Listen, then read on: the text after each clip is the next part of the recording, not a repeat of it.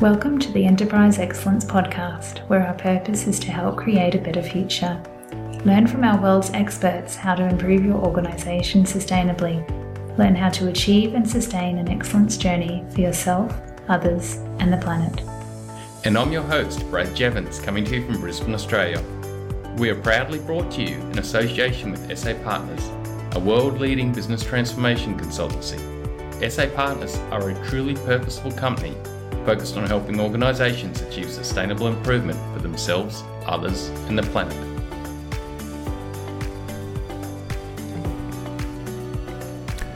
Welcome to episode 62 of the Enterprise Excellence Podcast. It is such a pleasure to have Dr. Gwendolyn Gelsworth back on the show with us today. Gwendolyn is a leader in visual workplace, a best-selling author, and legend in enterprise and operational excellence. Gwendolyn spoke to us in our last episode, number 61. I encourage you to listen to this episode before this one if you haven't already. In a nutshell, we spoke about two questions for both the frontline and supervisors to ask themselves. What do I need to know? And secondly, what do I need to share? Today we speak about the connection between the operators and senior leadership. Can the passion in the front line created from a visual workplace be reciprocated at the executive level? Let's get into the episode. Gwendolyn, thank you so much for joining us again. It's entirely a pleasure, truly so. Gwendolyn, with the senior leadership, what's the key part there again? How does that connect in with them, especially from the vision and the strategic point of view, to help keep that focus and get that alignment? Do you mean the connection between the operator and the executive? Yeah. Yes. It's such an interesting question, and I have to say that I'm not prepared with an easy answer, except to say, some kind of cute phrasing or summation. The connection is that if the operators are doing their job through creating a visual workplace, through methodology, step by step, systematically, they have criteria for knowing whether they are, let's say, for an example, at red or yellow or green. They know exactly that. They know what they're striving for, and they know how to do it. What is the corollary for the executive? What kind of systematic performance and what kind of visual expression from the executive would help cement that function of the organization? Because that's a function.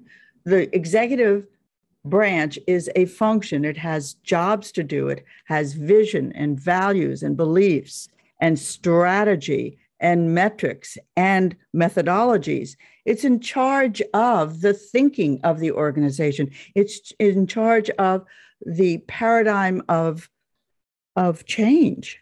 It's in charge of that. And if it doesn't have a crystal clear concept, if it can't work through that, if it can't work through the decision-making that would allow them to say yes to the few, only that which I can resource.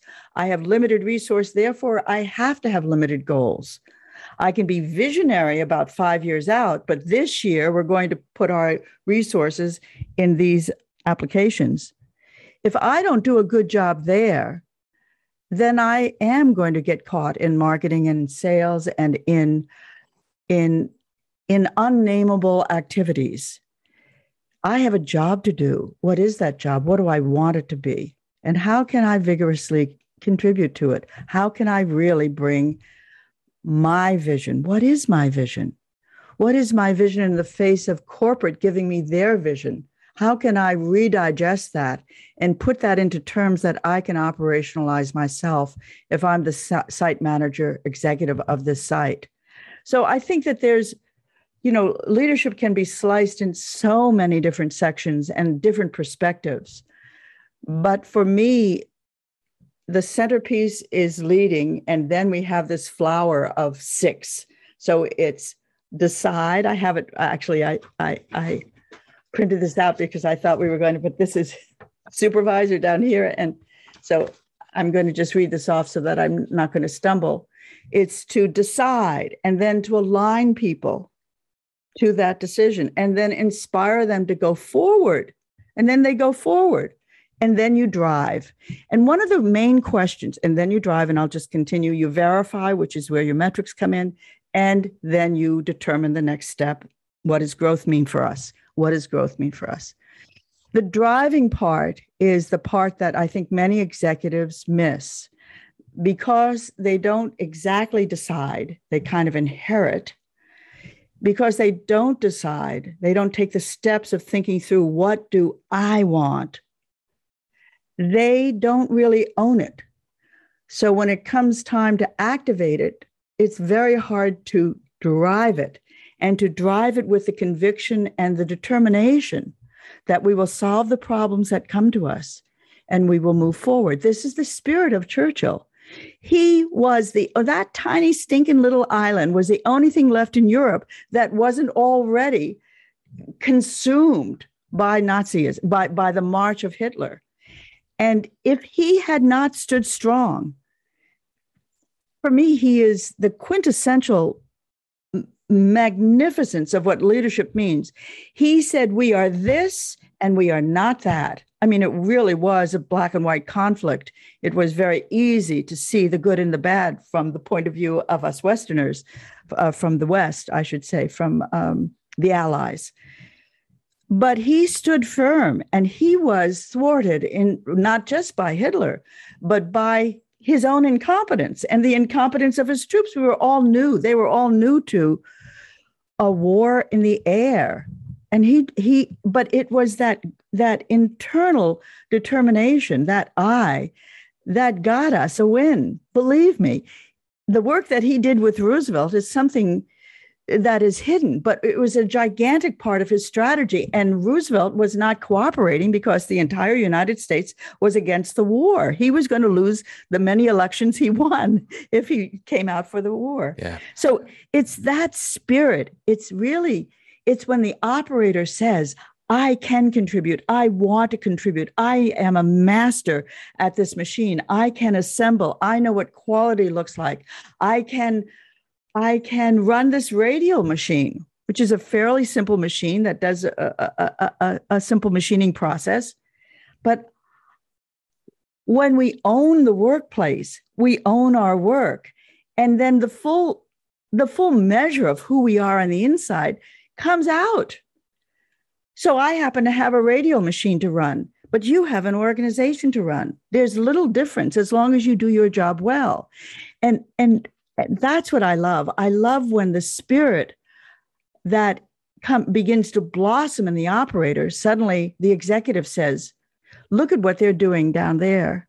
I can see them from my office. What can I do up here that has the same determination, the same quality of yes, the same inventiveness, and the same willingness to take a risk and be measured and say thank you. Do you see, it's an organic whole.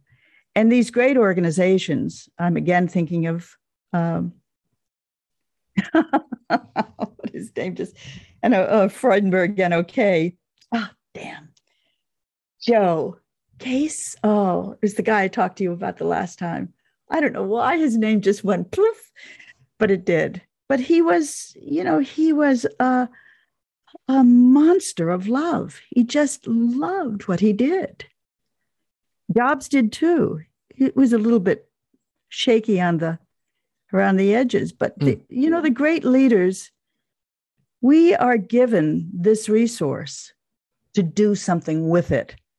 We will not all become saints. Some people attain to be a saint. I want to be a saint before I die.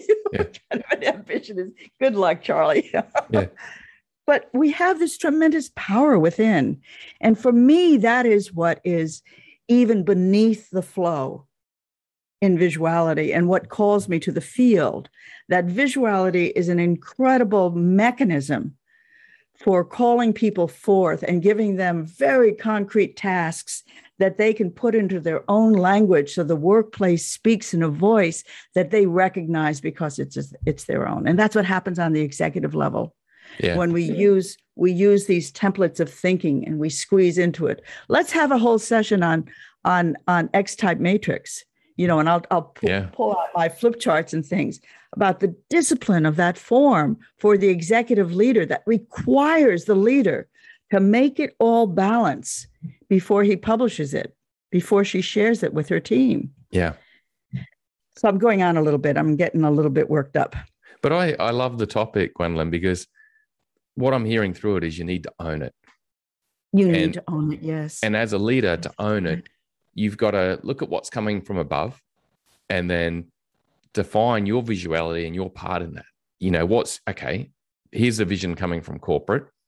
Okay, well, what's that look like for us and for me? And for me first. For me, and then for the organization, how do I need to own it? And then I need to help the leaders below me achieve the same and then get that absolute focus at the front line. You give them the exact same task and you don't show them your answer. You say, okay, I'm going to do this. We're going to meet in a month. And you can talk to one other person. I'll talk to one other person. I want to know how you would solve this. I want to know what your vision is for next year. Nice. And you can't talk to each other. I don't want any consensus. This is not about consensus. This is about identifying something deep inside of you. Yeah, because that builds that ownership, doesn't it? If you've got that ownership and that commitment to it, because I can see in an organization that the moment you've got a weak link in it, if you've got the executive that are really owning it and they own it, and if you don't help each leader below you create theirs and own it, that's the cascade. Well, that link is going to break. And ultimately, it's not going to hit the front line where we create value. Or you're going to have an executive who's trying to jump around their middle management and do all the work at the front line, but that's going to become dysfunctional. You know, your remarks are reminding me about how different we are in the West from the Japanese, because the Japanese, that process of owning it is almost beyond the societal pale, because in fact, because the hierarchy is still so very strong, it's beginning to shake a little bit, but was so very strong during the formative years of the 80s and 90s when we were studying Japan, that their approach to yes really resembled obedience and the acceptance of whoever was the report to figure, without needing to own it themselves, for the Japanese to entirely commit to that output. Then we have the mavericks, what do they call? It's that word about you breaking. The word escapes me right now. Then we have Shingo and Ono, who completely owned what the company needed. And they had to invent the ways for the company to get there. And that's where they invented the entire production system, because it didn't exist before. So there was no obedience. It's just it's very interesting. In the West, ownership is a dynamic, a business practice. And it isn't being socially nice. It isn't about politeness. It's about deeply feeling and understanding, deeply examining and asking yourself, what do I want? What do I want? A lot of folks just jump right off the rails. They say, I want to get out of here. You know, I did what you said, boss, and I'm giving you my notice. That's okay. Yeah. Or they've got their head in the sand. They're in the flight mode, not the fight mode. And they're just doing my job, you know, and that can happen too. Yeah. Gwendolyn, there's an interesting topic you mentioned with Shigeru Shingo and Taiji Ono, in that they didn't take something off the shelf and try shove it into the organization, did they? They went and learnt and studied and then came back and created their own. They owned it, didn't they? Because it was the Toyota production system. It was their system. Okay, they drew on a lot of different people and a lot of different models, even supermarkets. They had the genius to notice. They had the Ono had the genius to go into a supermarket, the A&P in the United States, and see pull system. He had the genius to go in there and see pull, and all it was a supermarket. But it's a great example of gift. Yeah, but it was a great example of ownership, isn't it? Because it is the Toyota production system. It's theirs. They own it. They did it. And I think that relates so much to what you're saying. They took the time and effort to really want it and then to own it, what they did. They cared about their people and they cared about Japan as well. Japan was really hurting. It's so complex. You know, I almost want to say to you, Brad, that we shouldn't become too doctrinaire about even our own wonderful beliefs, you and me, because it may not be a formula that works universally. No. But we have seen, in a way, it's our preference to work that way. In a way, we like the excitement of not knowing and then knowing, not owning and then owning and absorbing and regurgitating. And we like that kind of dramatic commitment. But other people will think that we're mad, and they will not be able to identify with what we're saying as anything that they can do. What should we do about that? No, and How can we bring them on board? I think that's largely, Gwendolyn, why I set up the podcast, is because if a leader listens and they take a bit from you, Gwendolyn, they take a bit from Mike Jose, they take a bit from David Mann, they take a bit from Peter Hines, you know, and there's a lot of correlations, you know, there's correlations and there's new, but I guess that's why I set up the podcast, is because I knew you can't just go tell someone this stuff and then they're going to do it. But podcasts are such an amazing system where leaders and improvement experts can listen to a show every week and take a snippet and gradually form their Toyota production systems. And then own it. Yeah. Back to your mention of own it, because it's so important. Good. What a great episode. Remember, you can go to enterpriseexcellencepodcast.com/downloads to get hold of a visual workplace guide Gwendolyn has kindly provided. Please like, subscribe, and share this podcast to help others gain insight and create a better future. Gwendolyn, with this journey, where would you start? You know, we've covered the front line, we've covered supervisors, we've covered executive. If one of our listeners has an organization and it's in the infancy of this type of journey, where would you advise them to start? I would, first of all, be very hesitant to advise until I saw the floor and got a measure of the man or woman who was asking me, and try to figure out what is it that they would be willing to begin with that was actually a substantial step forward. That is very important, to know the measure of the person you're talking to and hope that they stay in place long enough for step one to be activated. But certainly in 90% of the cases, I would begin with visuality, because it prepares the work culture for dramatic changes. Visuality is not a dramatic change. It is, in fact, simply completing the circle. People know they need information and they get it. Oh, good. So it is taking a human need. 50% of human brain function is dedicated to finding and interpreting visual data. There it is. It is completing that need for us to be able to know our environment so we can feel safe and we can be functional in it.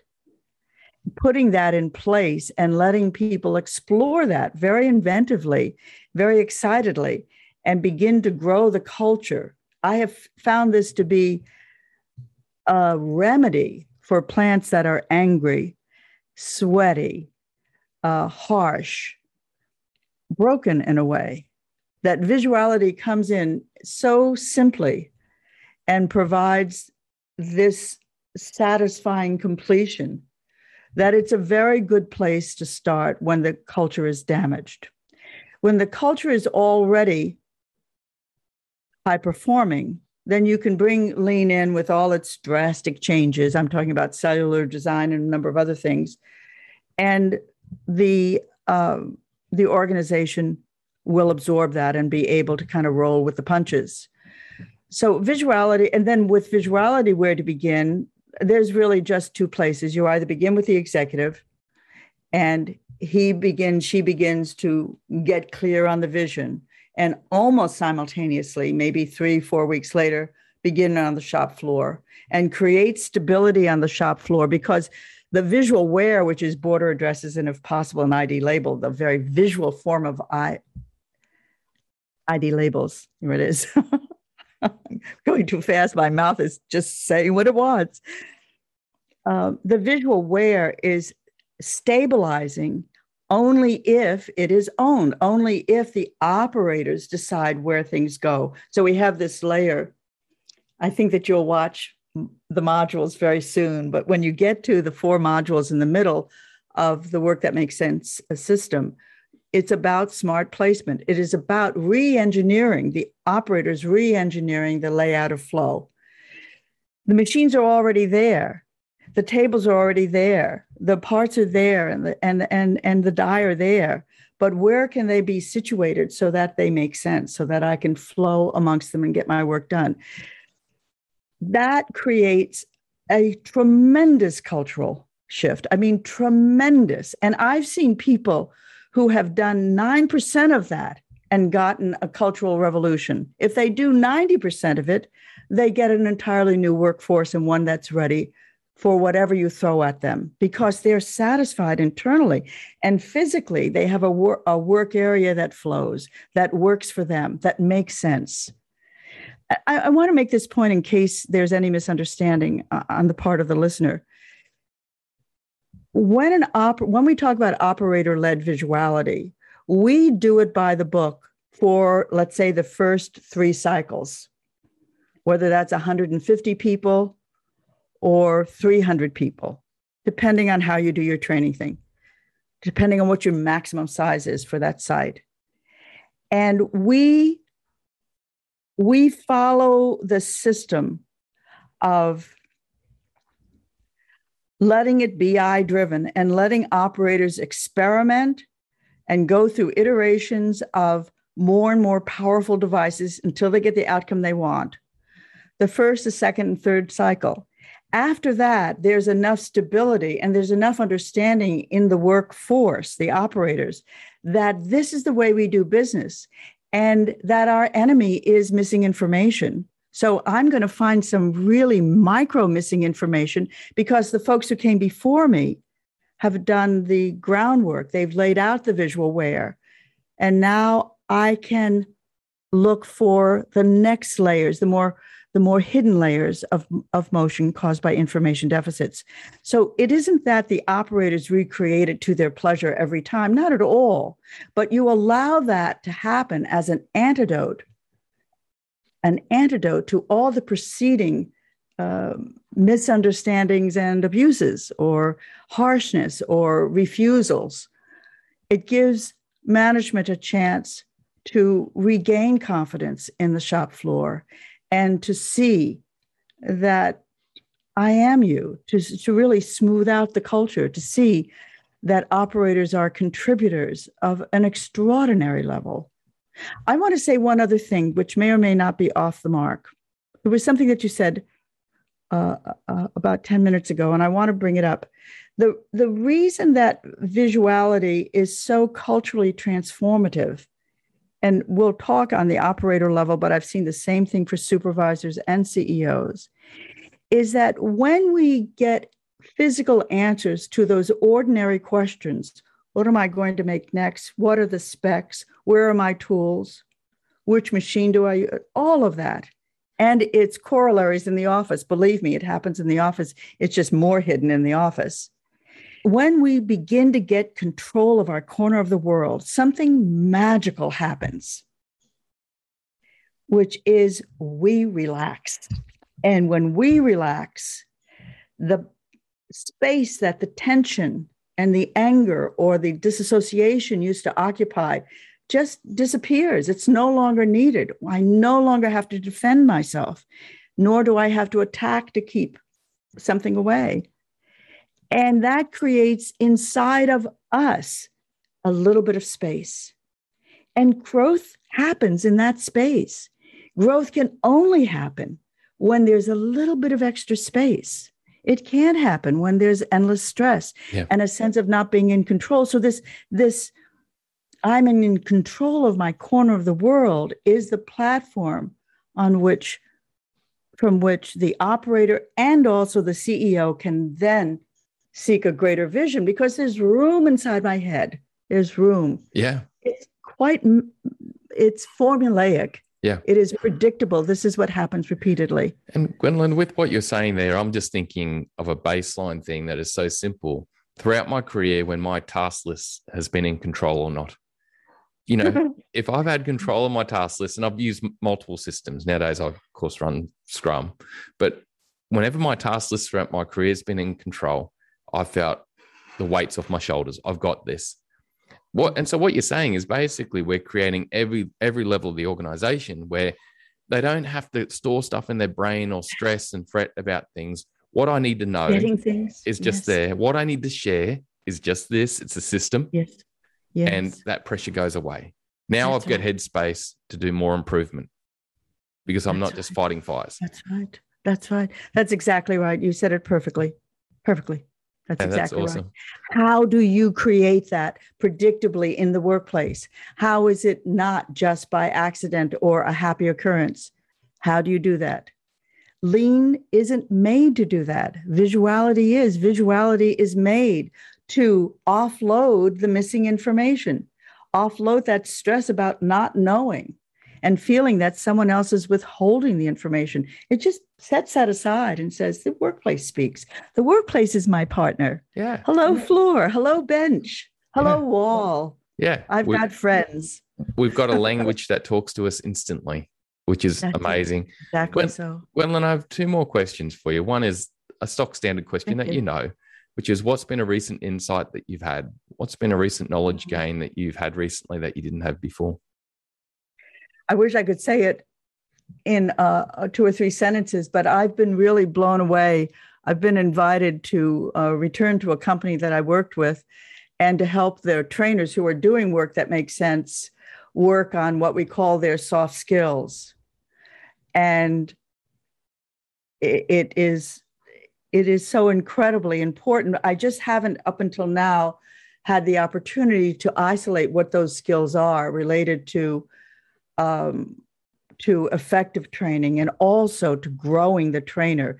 And you probably won't be surprised to hear that one of the core skill for a trainer is to create flow, to create that connection between themselves and another person. And that is actually a skill. Some people have it naturally, but I've been blown away with how powerful that is and what a real solution that is, and how the training event, the material of work that makes sense, for example, which is what they're doing, is, I say this because I don't feel that it's my own.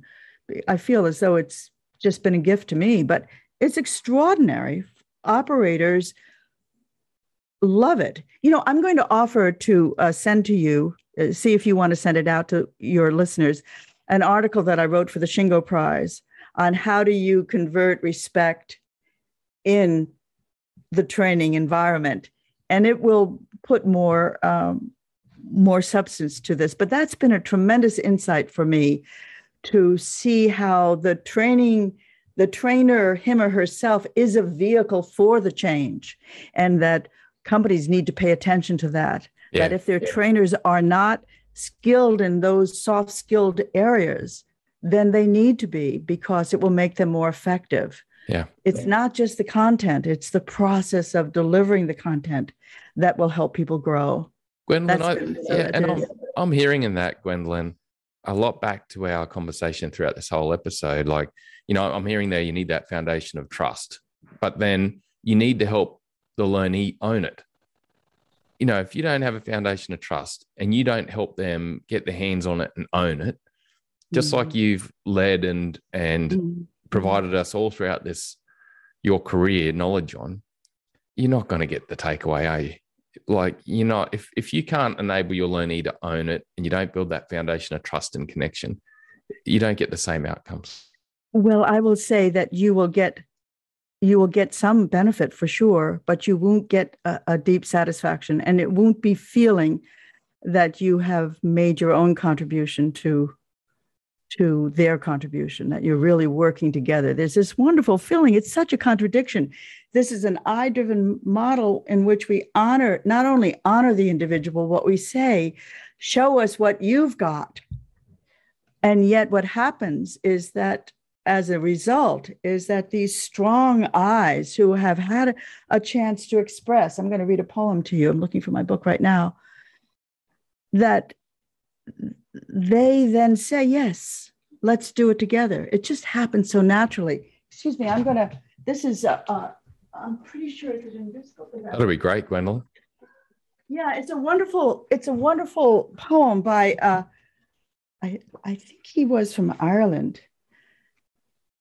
He was a priest, Gerard Manley Hopkins. I wish I could read it with even an Australian accent.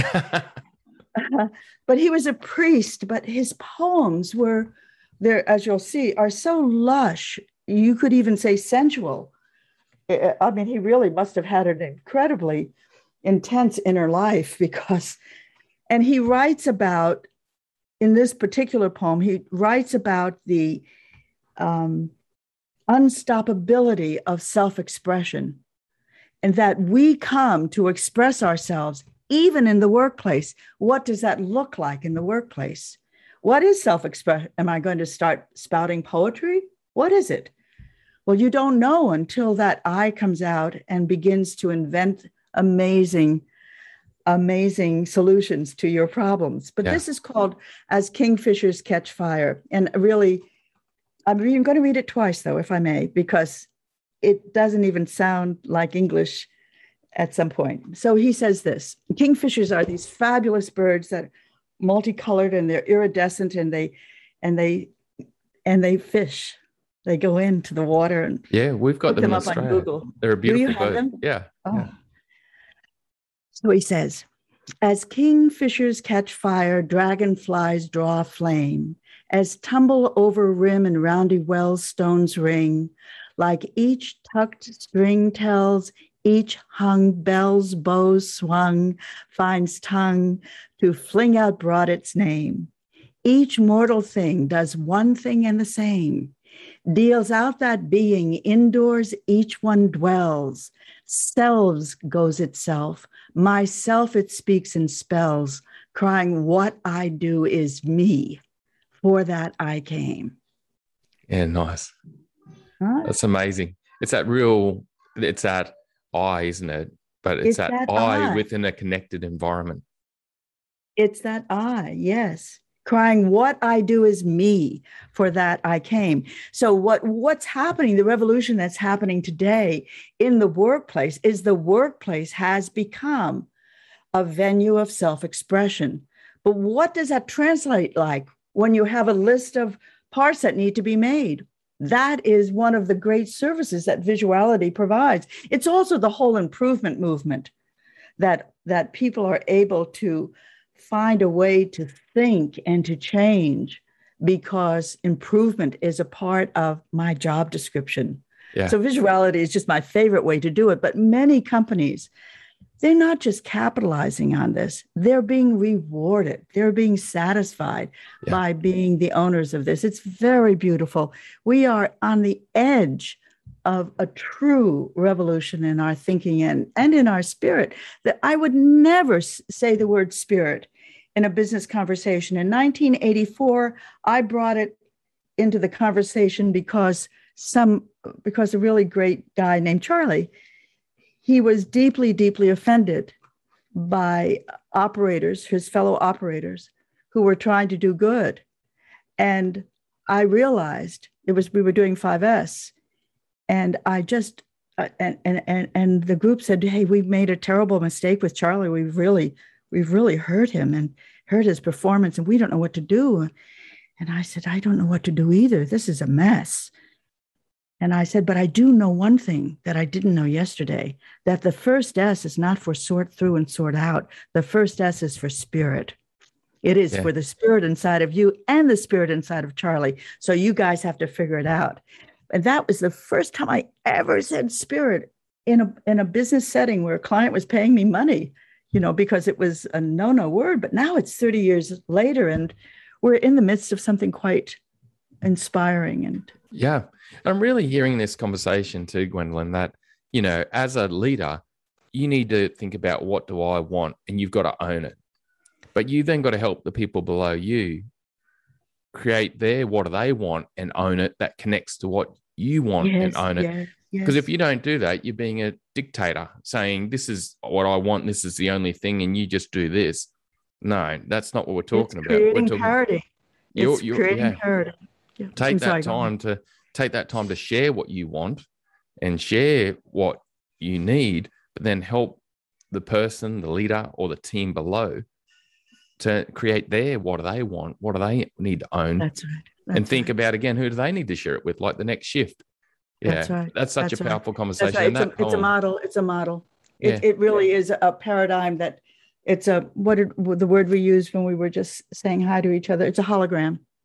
It's a hologram where you enter it and all the parts inside are equal and reflective, and they strengthen each other. Yeah, and we're moving towards that. And those organizations that are at the beginning of that journey, they'll move very quickly. And I want to say again, visuality is the premier tool for quickly transforming the work culture. And you just can do it on the operator level, forget about supervisors and executives. And when the executives and supervisors see what operators are really capable of, their languaging, their devices, they say, I want one like that. I want to do that. I want to be like them. Yeah. And How do I do it for myself? Yeah. And we recognize it. Yeah. Nothing is more powerful than recognizing the truth. Who wants to hear somebody lecture on it? Right? Who wants to? No, shut up. No, go. And again, that creates that ownership, doesn't it? Because it's then their way that they're doing it. Yes. Gwendolyn, yes. it's been an amazing conversation. And I wonder if others will be able to track with us. Oh. We've really been running all over each other today. We've achieved the outcome. Like we've achieved the outcome of that whole, really, let's bring those two together, the operator and the executive. And we've definitely done that. I think I'm so glad. you've given us so much more insight too than previous episodes. So thank you. Gwendolyn, I know that you're writing a second edition of your book at the moment, and I know you're busy and you need to focus, but you made a very important comment before that if an organization is looking to take this journey, really they need to chat with a mentor or a sensei, someone who can help them to really understand and give some initial insights. Now, in this world of Zoom and Microsoft Teams and everything that we've got, people can connect with you so easily. Oh, yes, indeed. But how should they do that best? Because it's not like nowadays they need necessarily a local consultant or a local person, because we're in this magical new world of being able to use visual language together like you and I are with Zoom right now. But how can they reach out to you, Gwendolyn? Yes. So our website has a nice way. It's called Contact Us. And my email is very simple. It's gwendolyn@visualworkplace.com. But this is the work that I do. This is what I love. And I will also say, I'm very interested in others doing this work with me. I'm not talking about clients. I mean, other consulting groups. And in fact, I just heard from the group in Poland, and they said many, many nice things about how they're going to become a visual center because they find it so useful. So I'm very interested in speaking to consulting groups that have a true interest in learning this. Oh, by the way, can I put in this plug? I have a legacy of products that I need to leave to a university. I really do. I've got methodologies and material. Sometimes I come across 7 or 8 things that I did 10 years ago that I even forgot that I had done them because the client needed it. So I am looking for a university, a college, a school of higher learning that will take my body of knowledge and create a practice or a chair around it, because that's amazing. It needs to find a home, and I'm too busy to look for one. So they can be in touch about that as well. Yeah. And if companies want to talk about business and models and getting started, of course, that's my cup of tea. That comes easy. That's awesome, Gwendolyn. So for our listeners, there's 3 elements of get in touch. There's anyone knows of a university looking to expand in this field and draw on your knowledge and work, which is amazing. Consulting firms out there who want to partner in, and also, of course, companies. So Gwendolyn, thank you so much. And Gwendolyn, thank you as always for sharing your knowledge and helping us create a better future. Oh, wow. Thank you, Brad. I love what you're doing, and I think that that it is helping many of us. Many of us. Thank you so much. Thanks, Gwendolyn. Talk soon. Yes, talk to you soon. Thank you. Bye for now. Bye. There were 2 key takeaways for me from this episode. 1, what do I need to know? What do I need to share? And 2, own it and help others own it. The first key takeaway for me from the episode came from Gwendolyn's discussion on operator visuality, helping frontline team members ask the question, what do I need to know? And then what do I need to share? The question, what do I need to know, talks to creating a visual language of workplace. What information, tools, measures, challenges does an operator and supervisor need to know? How can they create this visuality so that the workplace talks to them instantly? The second question, what do I need to share, talks to an operator sharing with a supervisor so that they can help them, and also to the next shift or the next team member who also uses the workspace, creating that collaboration, ownership, and ultimately a workplace that everyone owns. The second question of what do I need to share really talks to internal customer thinking, helping the next person in your process.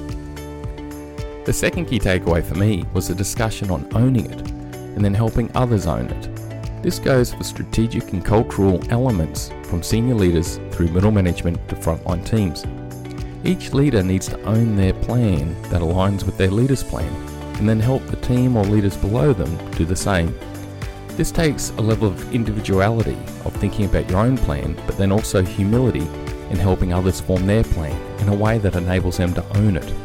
This is an amazing outcome to create ownership, but also visuality when you think about how do you visualize these plans and bring the goals, purpose, vision to life in the workplace using the visual elements Gwendolyn spoke about. Thanks again for your time and knowledge, Gwendolyn. What an amazing show. Thanks for helping us create a better future. Talk soon.